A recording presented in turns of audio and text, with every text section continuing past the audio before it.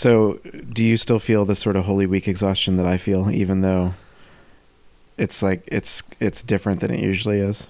It's different, but yeah, equally intense in some ways. Like this Holy Week, this is the first Holy Week. Not that I'm exhausted, but it's the first Holy Week where I genuinely thought, am I gonna get all this done? Mm-hmm. Like, is this actually gonna work? Yeah, I think a lot of people felt that way, even on various things that were going out for Easter Vigil and Easter morning, where I saw people worrying, is this going to upload in time? Yeah. Because if you're doing video stuff, that takes forever to process. It really does. It really, really does. Yeah. And especially, I mean, just to export small video files, if you're doing it in high def, it can take an hour sometimes. Mm-hmm. Yeah. It was wild. It was a wild experience.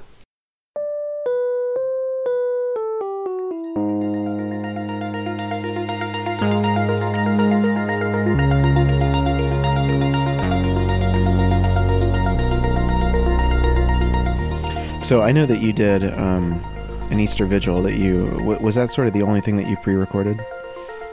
Yeah. Well, I take that back. We had pre-recorded music for some of the other services. So what we ended up doing is pre-recorded music for Palm Sunday.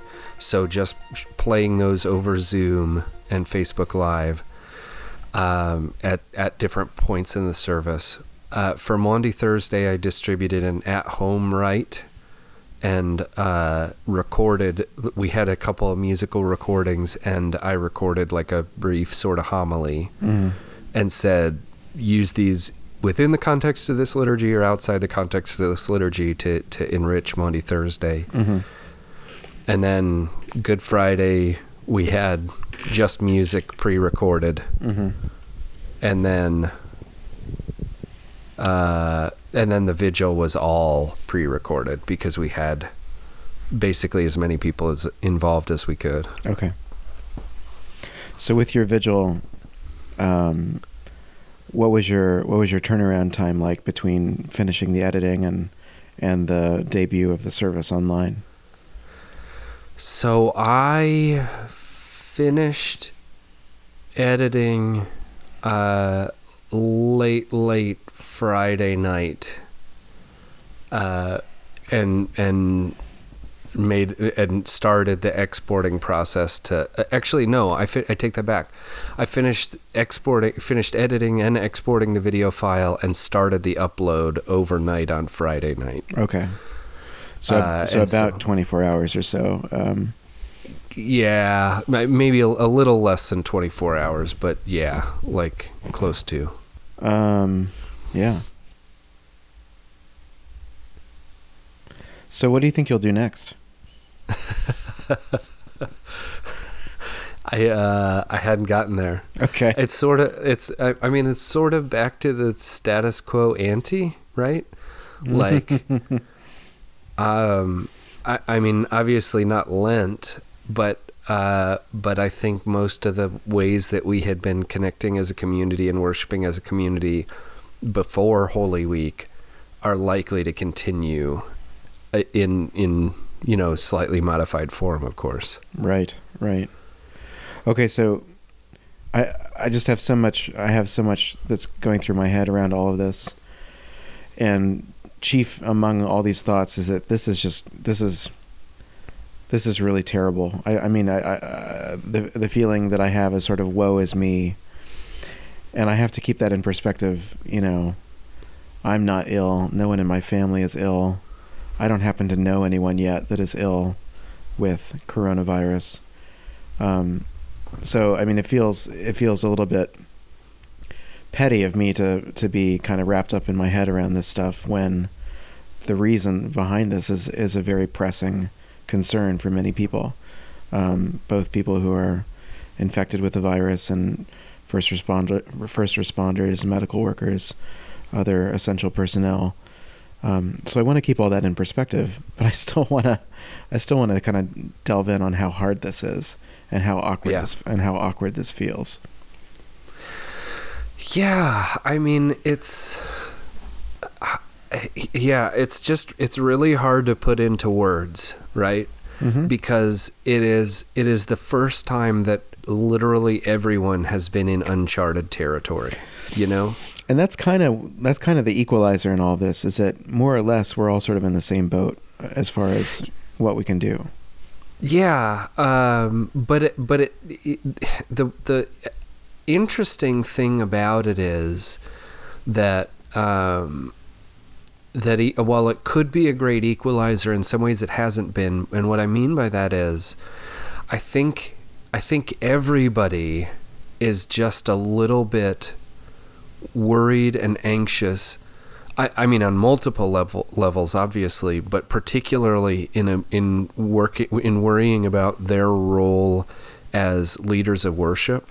Mm-hmm. And as community leaders. I think everybody's a little bit insecure right now because this is such uncharted waters in terms of how do we do this? How do we hold everyone together? How do we continue patterns of meaningful worship when we have to basically craft it out of whole cloth or develop it on the fly in some ways?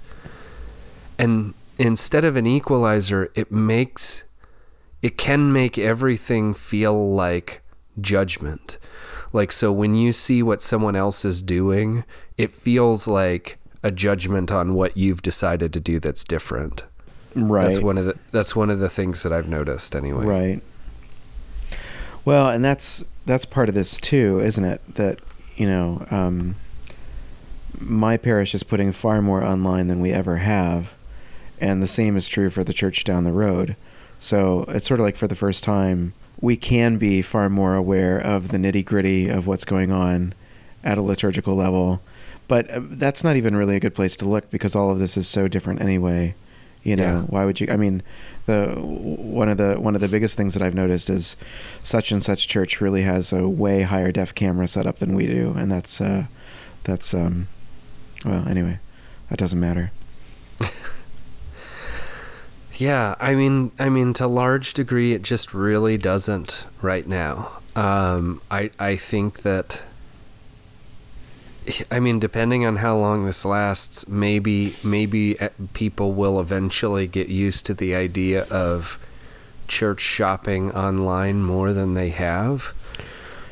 But I think at this point, what people are craving more than anything is their community. So they haven't been like, I mean, yeah, occasionally they'll turn on Washington National Cathedral to really engage in their music or, something like that, because they have really high production value in terms of what they can put together in video. But we at least have had consistent engagement with the people here in this community who want to feel connected still to the community that they're a part of, rather than just dropping off and going to see Washington National Cathedral's worship or Grace Cathedral San Francisco, or insert whatever parish of choice. Yeah, and that seems really important to me, that your connection with your parish priest would continue in as much a way as it can, depending on what each individual parish is able to provide. But there are also those sort of backstops, right? So if a parish finds that it's sort of limited in what it can provide electronically, that it can point people to the diocese. At least in this diocese, that was the case for Easter Day, and or for a number of occasions in Holy Week. And then beyond that, like you mentioned, the National Cathedral has really claimed its role sort of as a church for Episcopalians and others across the nation. Just as a snapshot, I think on Easter Day, I was watching a bit of the service live, and I think right at the moment I was watching, there were around 50,000 people tuned into that live stream. So that's a pretty good figure. Yeah, that's more than I've had on Sundays. I don't know what I'm doing wrong. And then you mentioned production value. I mean, you think about the how much time and energy it took to create that virtual choir that sort of served as sort of an anthem during that service. Yeah, and let me just state for the record, I hate using the term production value because worship is not just a production. It's not an entertainment production. But at the same time, hold on, because I put a bookmark in that because I want to come back to that point. Yeah, that's fair. Okay. It does serve, I think, as sort of shorthand for what I'm trying to convey, is that you can have a really good quality image where people can tell immediately everything that's going on, where you can have professional sort of editing to make this look as good as possible. And some parishes and cathedrals have already been doing that for a while. Mm-hmm. So they and maybe have professional people on staff who that's their job, mm-hmm. and this is what they do. So yeah, I mean, if that's what we have to do, if that's what everybody were looking for, then again, most parishes couldn't possibly compete with a place like Washington National Cathedral or any number of other places. But like I say, I just don't. I don't think that's what people are gravitating towards by and large. That doesn't mean that those aren't getting a lot of views, and that doesn't mean that those worship offerings that they have aren't feeding a whole lot of people. But I don't think you have people migrating to Washington National Cathedral as their sole worshiping community in this time just because of quote unquote production value. Yeah, but it is something to consider though, isn't it? Because if you take away the electronic means, there's not really anything that separates the typical parish from the National Cathedral on a normal Sunday. Like there's a priest, there's a service, there's a congregation, there's music. So, mm-hmm. You would not be attracted to the National Cathedral even knowing that you could access some of it online. This has changed all that though, right? Because even if you can access your local parish through electronic means, I think for some people, well, let me just speak for myself, because I would not really be tempted to tune into the National Cathedral regularly. I mean, I admire them. I think they're doing some interesting things. I think the music is really good. Obviously, the architecture is stunning. But just on a normal Sunday, like I would not be tempted to dial in the National Cathedral webcast. That's changed lately. I mean, I am finding myself dialing it in more often than not, and I think the reason has to do with production value, is mm-hmm. because I feel like for some of the webcasts that I see, there is a feeling of limitation. I mean, you don't, and maybe it's not the production value itself. Maybe the difference is that the National Cathedral is now one of the only places that you see people worshiping inside of a traditionally sacred space. That so many of these have been relegated to people's homes, in some cases outside the church building, just sort of getting around that legalism of you can't go inside the church. So they've simply brought some of the church furnishings outside and done it that way. I mean, it is a weird continuum of what's permitted and what's not, kind of across the church. But yeah, what is it that makes that difference for people? I don't know. And I think this medium of the computer is a really confusing one, because I think when we do consume media on our computers, we're used to seeing something that is incredibly high production value. The other thing is we're also used to seeing something that is entirely passive. Most of the time when we're watching video on our computers, there's not anything that's expected of us. So that's an element of this that's weird. And then I admit to doing this too, but maybe it wasn't until my 6-year-old son came over and did it for me that I realized what a difference this was. I was watching a stream of something or other that was not live, but I sort of wanted to approach it as if it was, and he came over and paused it for me very helpfully. and that's another difference in all this, right? That even if you're watching something live, you, at the click of a button, have the opportunity to leave it or to even suspend it, which I think is worse. So I don't know. I'm kind of ranting here, but there's so much. There's so much about this stuff that's different. I don't even know where to begin. And so I guess I want to put all that aside for a minute and just give you a totally different question. Perfect. Because I think this will help us get at all the things that I just listed. I want to ask the question fundamentally. Yeah, and I think this applies to everything we've talked about. Is what we're doing now worship? Can you still define what we're doing now as worship, or is it something else? Is it a sort of paraliturgical audio-video experience that we're trying to provide for people? Because remember, in all of these cases, there's no congregation physically present at what's being presented. It is done entirely by audio-visual means, and whether or not it's live, maybe that's a part of that. But what would you say to that question? I would say absolutely it is. Now I think that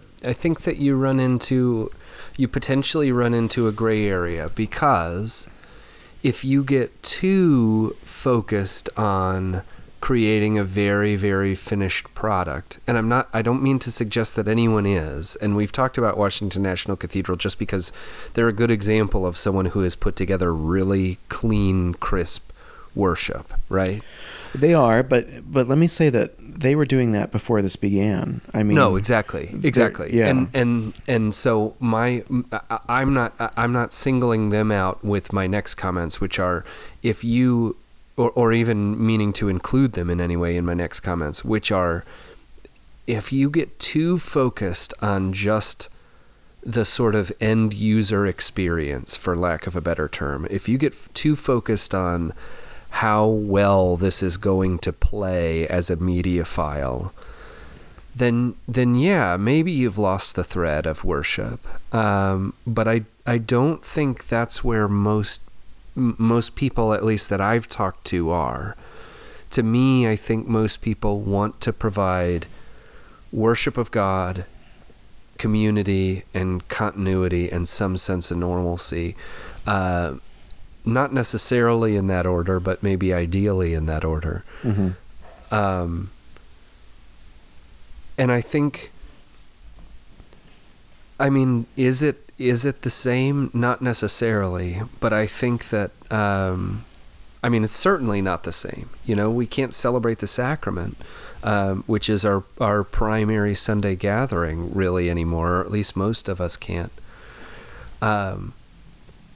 So it's decidedly very different, but I think it is a distortion of the liturgical movement and the parish communion movement and associated parishes and everything that everyone has worked toward, to say it's somehow not worship just because we can't celebrate the Eucharist. And I don't mean to minimize that, like the forced fasting from the Eucharist is no small thing to the church. No small thing at all. Mm-hmm. But boy, howdy, have we lost the thread if we think that's the only way the church can ever praise or worship God.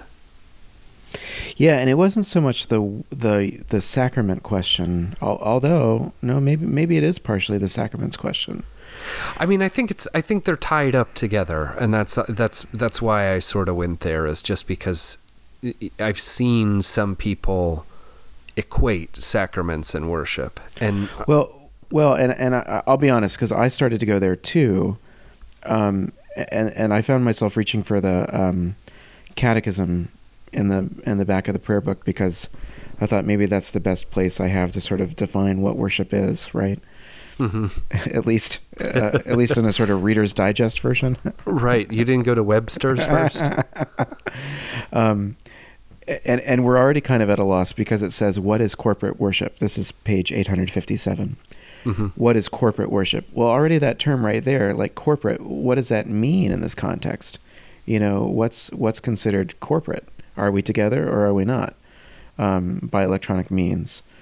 Anyway, in corporate worship, we unite ourselves with others to acknowledge the holiness of God, to hear God's word, to offer prayer, and to celebrate the sacraments. So it's sort of the beginning and the end of that I have trouble with.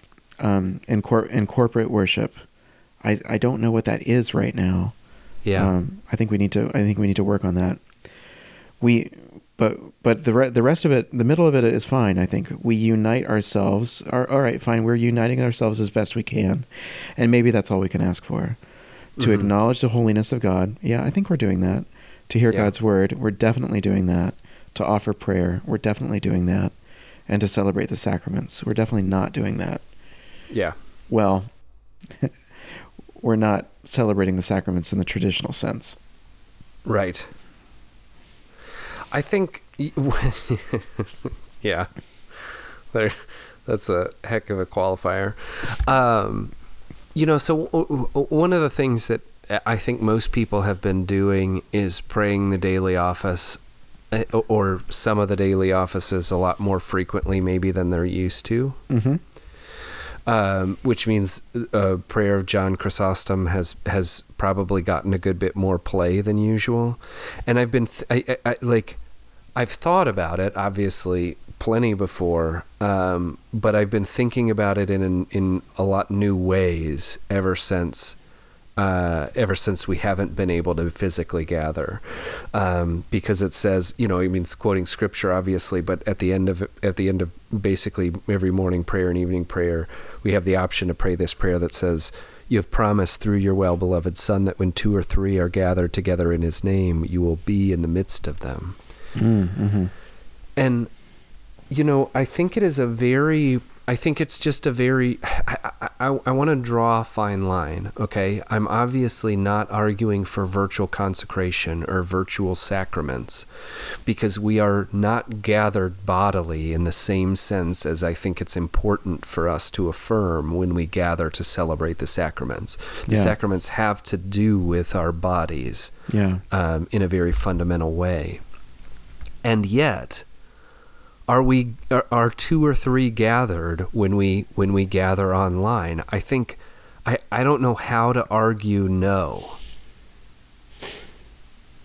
I understand that it's not the same as gathering bodily, but if we are a community gathered together in order to praise God's name, is Christ not present in some way? Not sacramentally. I think we need to draw that distinction, sure. But is Christ not present with us when we gather on Zoom or on Facebook Live, even if we're not physically gathered? Yeah. Well, and it seems to me in general, yes. I mean, I think if you're praying the daily office on Zoom and people are joining you in that moment, I think that's definitely a yes as far as I'm concerned. You're gathered in a pretty real sense, and you're right, not physically, but you are gathered around that liturgy. Right. So I guess the question I would have, and I think the numbers are lower, but I think there's still some numbers represented here, is the people who would then watch a recording of that Zoom morning prayer, evening prayer, whatever it is, at a later time. Mm-hmm. It probably doesn't really make a huge difference, but but this is kind of what interests me about this. Maybe it does make a difference. Because there again, it's the idea of participating in the liturgy at the time that it's offered. So if you show up late to that Zoom call, then you're already joining it during the Psalms. Like there's a sort of consequence there of you showing up late to the liturgy. But if you can just dial up the liturgy on demand and pause it at any time, I don't know. I mean, because there was some of this going on before, and I don't want to say that people weren't praying the office, but that's not the question here. The question is about praying the office together and about gathering. Mm-hmm. So I don't really know how to parse that. Yeah. I mean, it's. I mean, the answers that I jump to, or the ways of sort of constructing an answer, really rely heavily upon theology, right? Mm-hmm. If we believe, again, sacraments are different. Sacraments are bodily actions, are physical, are grounded in physical reality. So I think we need to and are right to draw a firm distinction between celebrating the sacraments and worshiping.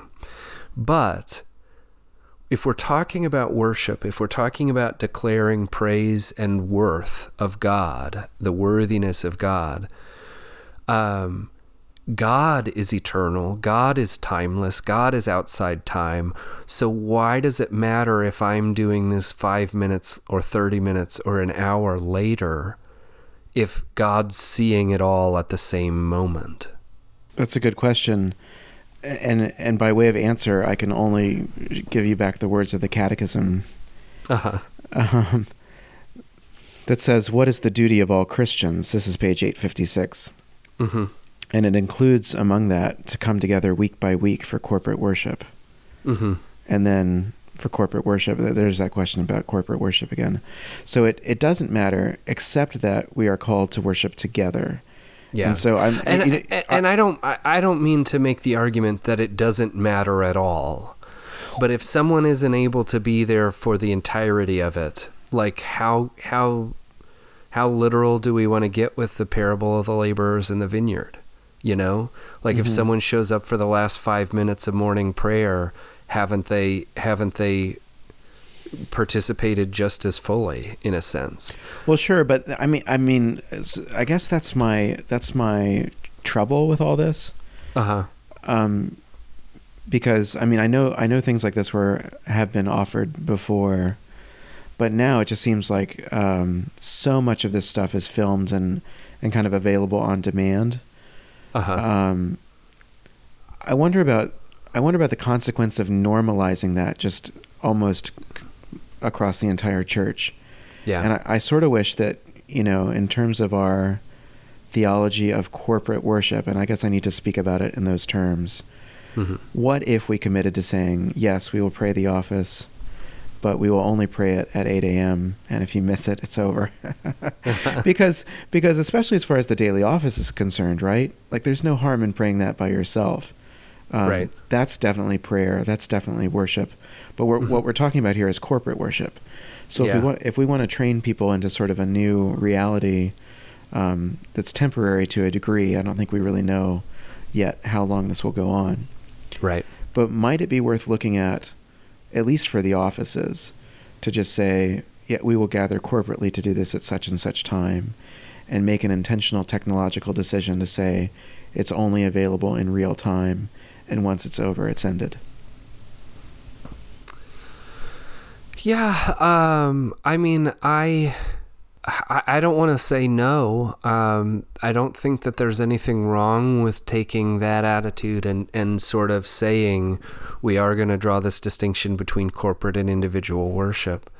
But I also don't necessarily personally have a problem with saying join your prayers to ours at a later point in time. Well, so let me ask you, as a priest who's leading these services, have you in any way made that distinction, or has it doesn't really seem worth it, probably? Well, no, I mean, because I want it to be as widely available as possible. And that makes sense to me. I mean, you're going through the trouble of doing this. You're going through the trouble of recording it. Why wouldn't you want to make this as available as you can? Well, it's less about that and more about the fact that we are at a time where I think people are more in need of prayer than at least for us, right? In our context, in sort of the places where we are. I think a lot of folks going through this are more in need of prayer than they've maybe ever been, or than maybe a few other really serious instances in their lives. And so, especially because it's not sacramental worship, we're not saying this needs to take place in this specific set of circumstances. Because of that, I'm perfectly willing to say to people, use this and pray along with us at a later date. I mean, like, to me, that's no different than having a morning prayer podcast that people listen to and pray along with on their drive to work. Right. which The only difference already being that, existed. Right, exactly right. The only difference being that you are now the one providing it rather than, you know, Right. some other kind of centralized service. Right. And really, I just want to make people feel like they have as many different ways to pray, as many different ways to recognize and rely upon and trust in God as possible. Because to me, that's that's more important than than drawing a firm line. And I don't mean this to judge anyone who says our corporate worship is going to be different and it's going to be offered at certain times and that's it. And we want everyone to participate, but if you can't participate with us, then you're more than welcome to pray this on your own. There's, as far as I'm concerned, absolutely nothing wrong with that decision if it's right for your context. Well, I'm just having a hard time imagining who that would be right for. I mean, that's a really, I'm not convinced of that argument. So I think it's a really hard thing to convince people to do. Yeah. I mean, for instance, I consider the amount of work that we put into our Easter Day video recording. I guess you could call it a worship service. I'm not really sure. But to then try to say to the powers that be, well, I know that we've poured our heart, our blood, sweat, and tears into getting this thing ready. But I want to tell you that I feel strongly this should air only at 10:30 and then should never be available again. Yeah. You know, that's no one's gonna follow that. Like, right. If you go through the trouble of making that thing, and so this is the theological problem that I have. That I think we want to use that word incarnational with worship, right? That something exists when we gather. So if that's only partially true, or if it doesn't matter if you gather, it doesn't matter if you watch this or not. The video is still going to be there.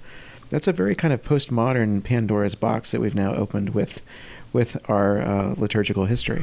I feel like that box was already there, though, and I think that it was to a degree, but it's now so widespread because of the situation we're in that almost every place is making some kind of Sunday morning video offering available, whether or not anyone's there to watch it in real time.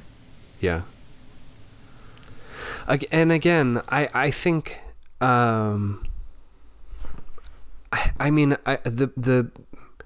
me, and I'm probably going to take heat for saying this, but to me, I want to suggest that the main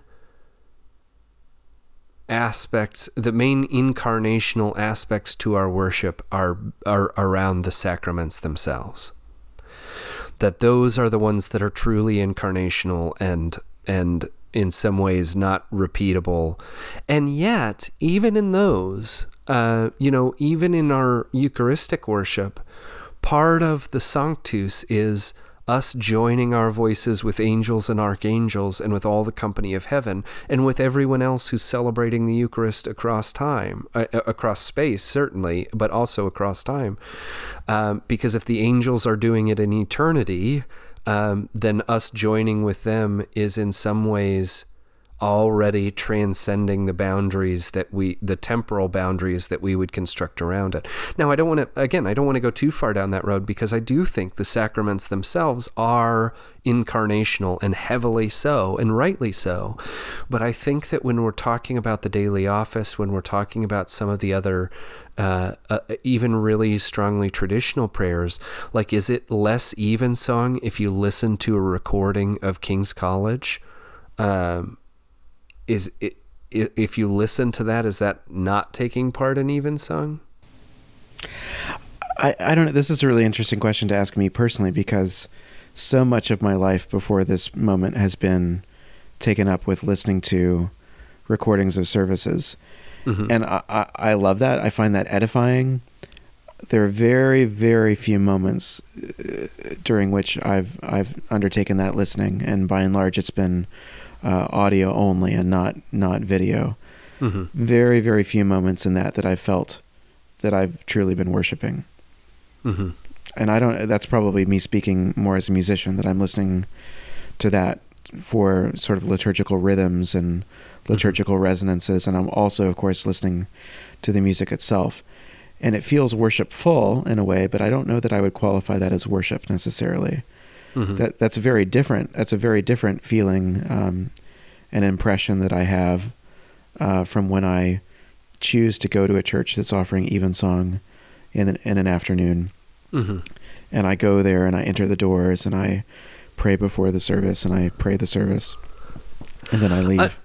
Understood. But then I mean, if we're talking about temporal restrictions, right? Mm-hmm. Is it different if you're listening to it live, broadcast live, rather than a recording? Well, I mean, as a matter of fact, yeah. I mean, so if I had to point out those moments where I have felt that I'm truly worshiping, it has been the live moments. One of the most ecstatic for me is Christmas Eve morning, where I know that I'm listening live to a service happening in England at King's College, like you mentioned. I can think of one or two other services that I've been fortunate to listen to live, and those have felt, I know that I'm not physically present there, but I know that what I'm hearing is happening at that moment, and that. So maybe, it's all in my head to a degree. Sometimes it's literally in my head because I'm listening with headphones, but right. But that really is the sensation I have. Maybe that's why I'm stuck on it. So I don't know. I this is probably far enough with this argument. It probably feels like we're beating a dead horse at a moment, but I guess what I'm really looking for is a sort of theological justification for the grief that I feel personally over the loss of Sunday morning. And maybe part of that is fear, that I'm afraid that if we can't name what it is theologically that's important about Sunday morning as opposed to this virtual stuff that we're doing, that there will be some kind of loss that we feel when we're able to go back to Sunday morning. But something we really haven't touched very much on is the sacraments. So maybe that's the element there that really is the way into this. I think you're right to raise these questions. I think that we have to ask these questions because the truth is, if we aren't careful, if we just assume things, then we're all going to assume different things. So there are going to be people who assume, well, now that we've done this, we can always do this. I mean, speaking for myself, I am not physically capable of doing in-person Holy Week services and the Holy Week that we've had to do to make it available for people. Like there aren't enough hours in the year, really. So like there is some sense in which what we're doing can't continue with what we've always done. Exactly. So say more about that. Are you saying that all the daily office services and the liturgies of the day, etc., you would not be able to do that if you were kind of functioning normally in your church building? Is that what you're saying? Yeah. I mean, I wouldn't be able to do, part of what I've done in terms of providing more opportunities for prayer is because I don't have as many other responsibilities that occupy the rest of my time. I can't go on visits. I can't, I'm not, we're down to one main service on Sunday mornings because most everybody's around, and it didn't seem to make a great deal of sense to do two separate services. So like a lot of what I do is because I have the time now, but especially for Holy Week, we did a video vigil where I edited everything together myself because I'm the only paid staff person or paid full-time staff person and the only person who could really manage to do it. And not for a second, I mean, it was the right decision, and I'm glad that it went the way that it did, but there is no earthly way that I would be able to do that and plan the regular liturgies of Holy Week if we were able to gather and do an actual vigil. Like, it's just not possible. Right. No, I certainly wouldn't expect that to be the reality, but I guess the thing that I would expect is that someone would say, oh, well, when we return to the Easter Vigil, is there a way to film that and broadcast that live? And of course, the Easter Vigil is probably one of the hardest things to film. Right, exactly. Because I've never been anywhere that has it all in one place where you could have a stationary camera. There's too many moving parts, etc. Right. So yeah, like, that's the thing, is I think that we have to be honest about the fact that some of what we're doing has to be, by its very nature, has to be temporary. Like, we can't do everything we used to do and everything that we're now doing. Like, they're not necessarily both sustainable. But at the same time, is there a way we can take some of what we've done and provide some opportunities for, say, online prayer throughout the week that wasn't a part of our regular rhythm of worship, but that we could make a part of our regular rhythm going forward, so that we are reaching people in more and newer ways than maybe we used to.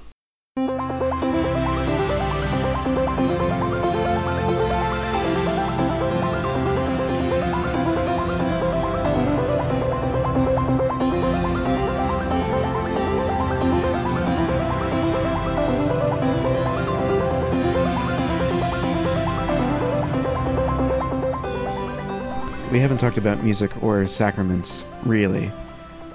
But that's part of the heartbreak, I think, in all of this, is that music is effectively...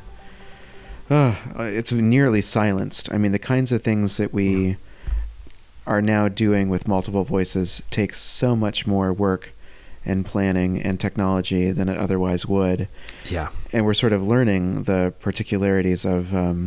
we're sort of appreciating for the first time, how much making music together really requires attention to very small details. Yeah. Tuning, breathing, rhythmical precision, blend, balance, all of these things. Very difficult to achieve over electronic means. Yeah. I mean, one of the really nice things about the virtual choir that the Episcopal Church produced, they had a very large volume of contributions to that project. Mm-hmm. So I think I read that it was about 600 individuals and 800 files of music that were submitted. Yeah. So I think that means that some people were singing multiple parts on separate takes, or they were singing one part and then playing an instrument for another part. Mm-hmm. And so what that means is, I think you had enough sort of acoustical data there that you could produce out somebody who is... Well, I mean, not that really. Just you could create something that sounded impressive. I mean, you could create a sort of massed choir sort of sounding thing, and it's not even about who has the best vocal technique. It's also about, well, this person recorded right next to the refrigerator, so right. that take is kind of a loss. You know how that goes. Anyway. Yeah, I mean, it's occurred to me a few times throughout this conversation that the losses, I mean, there is loss, there is grief, that's undeniable, but the loss and the grief that you feel is at least slightly different from the loss and the grief that I feel. And it has everything to do with sort of the way that our spirituality has played out, the way that our religious life has played out, because my vocation is sacramental ministry and yours is musical ministry. And so the loss of music is going to be, I mean, I don't want to put words in your mouth, not necessarily a greater loss than the loss of being able to receive the sacrament regularly, but it's certainly going to hit you a lot differently than it does me. Mm-hmm. And I think that's the thing, is there are any number of sort of constellations to what Sunday morning worship or communal worship in general means to the average parishioner or the average congregant in an Episcopal church. And for some it's music, for some it's the sacrament, for some it might be community, for some it might be any number of things. But what we're losing is virtually all of those, and we're trying to cobble something together that's as close an approximation as we can manage. Right. But everyone is grieving that loss. Right. So is grieving a loss, maybe not the same loss, or maybe not identical losses, but everyone is grieving the loss of something from this. Right. So, one thing that I've noticed is that a lot of these videos seem to have the same approach. Whenever they can broadcast a slideshow of sort of familiar faces and familiar places, that's what they do. And I think that's the closest we can get to sort of creating that community, is by reminding people that community exists. Yeah. Saying, this is what we look like. This is what we used to look like. Yeah, and I think that's what's led so many people to embrace Zoom in a way that, like, 3 months ago, if you had said people are going to be worshiping together on teleconferencing software, Mm-hmm. we would have laughed at that. But part of it is the fact that we actually get to participate to some degree. We actually get to see each other to some degree and feel like we are gathered in some sense that you don't get from watching a video. Yeah. That is interesting, and I don't want to reopen this can of worms. But being in the same virtual room with people in the liturgy, I think it probably is gratifying, not only to you as the celebrant, but also to every single person who shows up to that room and sees themselves as part of that community on screen. Absolutely. No, I think that's absolutely right. And I think that's why you have people who, like, if you there are plenty of parishioners, and I don't want to single anyone out, but there are plenty of parishioners who have very, very little technical expertise with computers, who are on Zoom, if you'll pardon the pun, religiously for most worship offerings, or at least the regular worship offerings that I've had. And it's because this is so important, and because that it really does feel like more of a connection, like more of a gathering in order to worship than does being able to watch a video. Right. But let's get into the sacraments a little bit. Okay. Because just right off the bat, I have not heard anyone offer a replacement for baptism. Right. Or a virtual solution, I guess I should say. Yeah. I mean, and part of that is, I think, because we already have we already have sort of a what's the word I'm looking for? We already have the opportunity for emergency baptism. We already have provisions for that in the prayer book and in our liturgical life. So right now, at least, the feeling is, if baptism can wait, there's no reason why it can't wait. Exactly. Yeah. Exactly. I think that's where most people are at. But we don't quite see that same willingness to wait for something that most people experience weekly, which is communion. We see different approaches to the Eucharist. Yeah, and it has everything to do with the way that we've reclaimed the centrality of the Eucharist, in a way that in some cases may even have been overzealous. Yeah, like over the top. I mean, I hesitate to say that because the Eucharist is so vitally important, and is I think what the Church is meant to do when it gathers to worship, at least regularly. But are we? Are we willing to say that generations of Episcopalians were somehow less faithful because they only observed Eucharist periodically? I'm not comfortable doing that. I think we're right to reclaim the centrality of the Eucharist, but especially under circumstances where we can't legitimately celebrate the Eucharist, we shouldn't try and find... I don't think we should try and find ways of skirting the rules in order to provide that to people. I think that we can go without. I think that we can fast from it for at least a period of time, and still be faithful.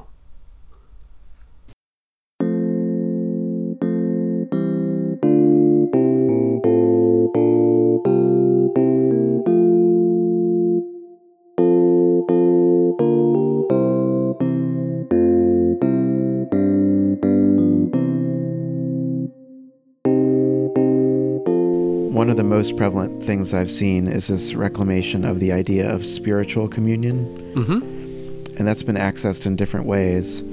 In some places you see a full Eucharistic celebration on camera. Mm-hmm. But then, after the fraction, you then get a sort of prayer of spiritual communion rather than an invitation to communion, because that invitation could not be answered. Right.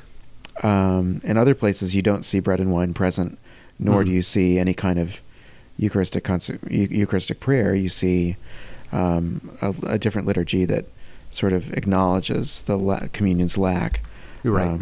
But asks for Jesus to be spiritually present in you. Yeah. Do you want to take over from there? I mean, it's a third rail, like people, this is one of those places where people get really, really heated. And you have people from both sides who will get very angry about people arguing for the other. But as I understand it, the differences really are ones of theology, right? And particularly theologies of orders and theologies of the Eucharist. Is the Eucharist something that is the Eucharist an offering? Is one of the questions that has to be asked in order to figure out your position on this. And there are different answers, especially depending on how Protestant or how Catholic your understandings are. What is the importance of the priest? Is the priest there to offer on behalf of the people, to make the Eucharistic offering on behalf of the people? Or is the priest simply a representative of the congregation in some way? Because the way that where you come down on that determines whether you think we should be having spiritual communion or having spiritual communion with some people actually receiving on camera and everyone else praying this prayer, or vice versa. Well, it is really interesting that some people, because I think at this point, for most of us, seeing the Eucharist received would be limited to the celebrant alone. Yeah, I mean, I think there are some places where it's more than just the celebrant, but it's certainly not a large crowd of people anywhere. At least it shouldn't be, right? Right. Hopefully. I mean, in some places it would be the celebrant and his or her nuclear family.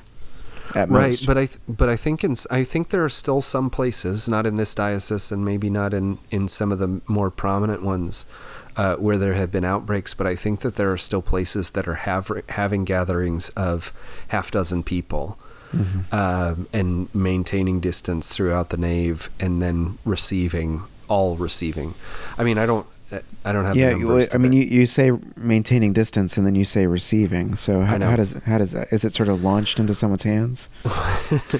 Well, I mean, outside of that part, but like spaced throughout the nave. So I'm sorry. So you mean not maintaining distance is what you mean? Well, yeah. I mean, ultimately, yes. Okay, just to be clear. Right. Okay. Yeah. I don't know why I'm going to be a stickler on that point. Well, and here's the other thing that drives me crazy. Like, this is again going to get me in trouble with some people, I'm sure, but there are places that say, well, we had less than 10 people. So, and we stayed apart throughout the sanctuary, blah blah blah. The reason that they capped gatherings at 10 people was not because 10 is some magic number. The reason they capped it at 10 people is because from a public health perspective, if you get more than that, it becomes impossible to trace all the vectors, right? Mm-hmm. So like running down the contacts for a dozen people or more is just not feasible. So the reason that they limited it to 10 is so that if there is an outbreak in that group of less than 10, it's real easy to track down who those people then contacted. So if you have 6 or 8 people there, you are in no way guaranteeing the safety of those 6 or 8 people. You're just saying it's worth it to risk the health of these 6 or 8 people for the sake of what we're doing. Now you might You might decide that Eucharistic celebration is important enough for your community to warrant risking the health of those 6 to 8 individuals, but don't do it thinking that somehow that group of people is immune.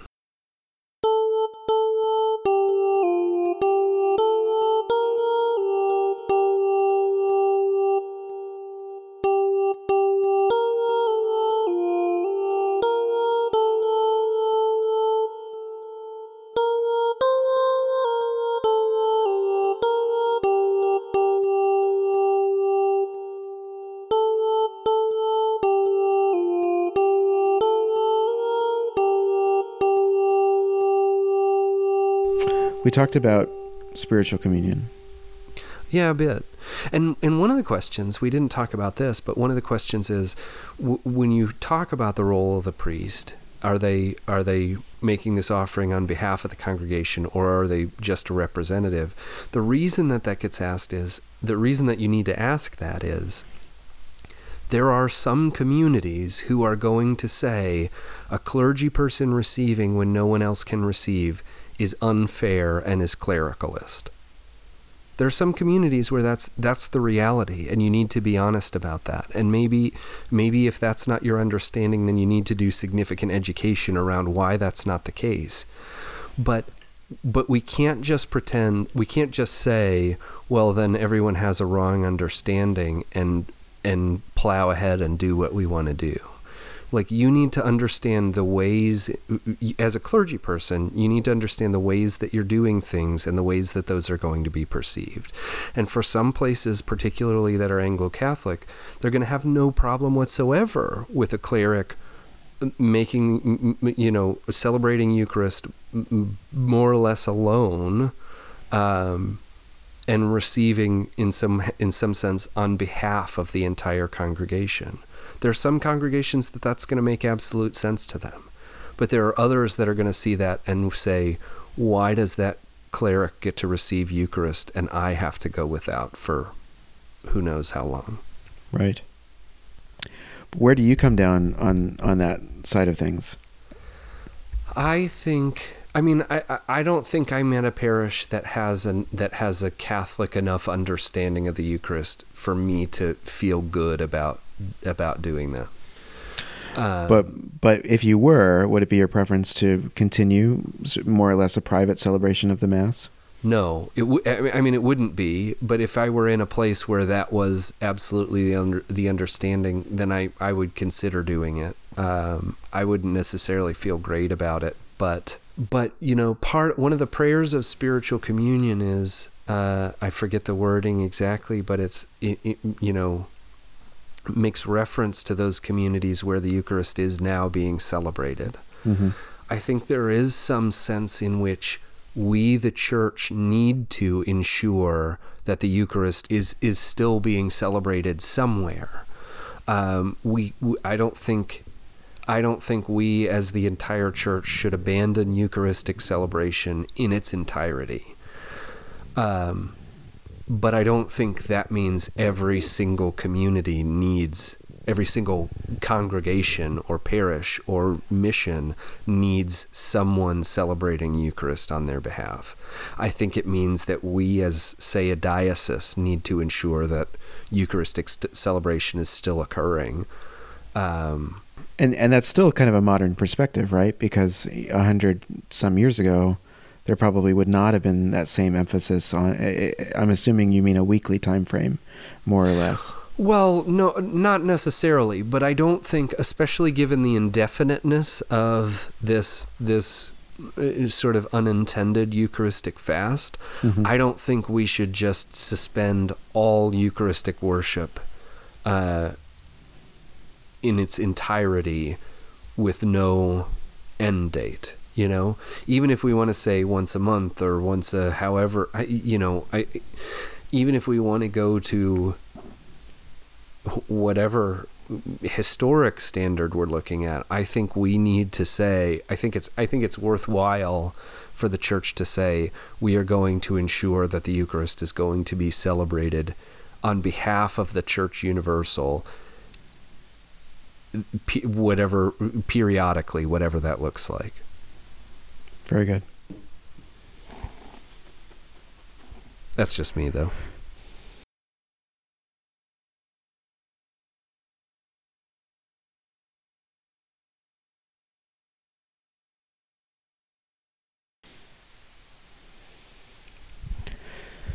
Thank you for joining us today for this episode of All Things Right and Musical.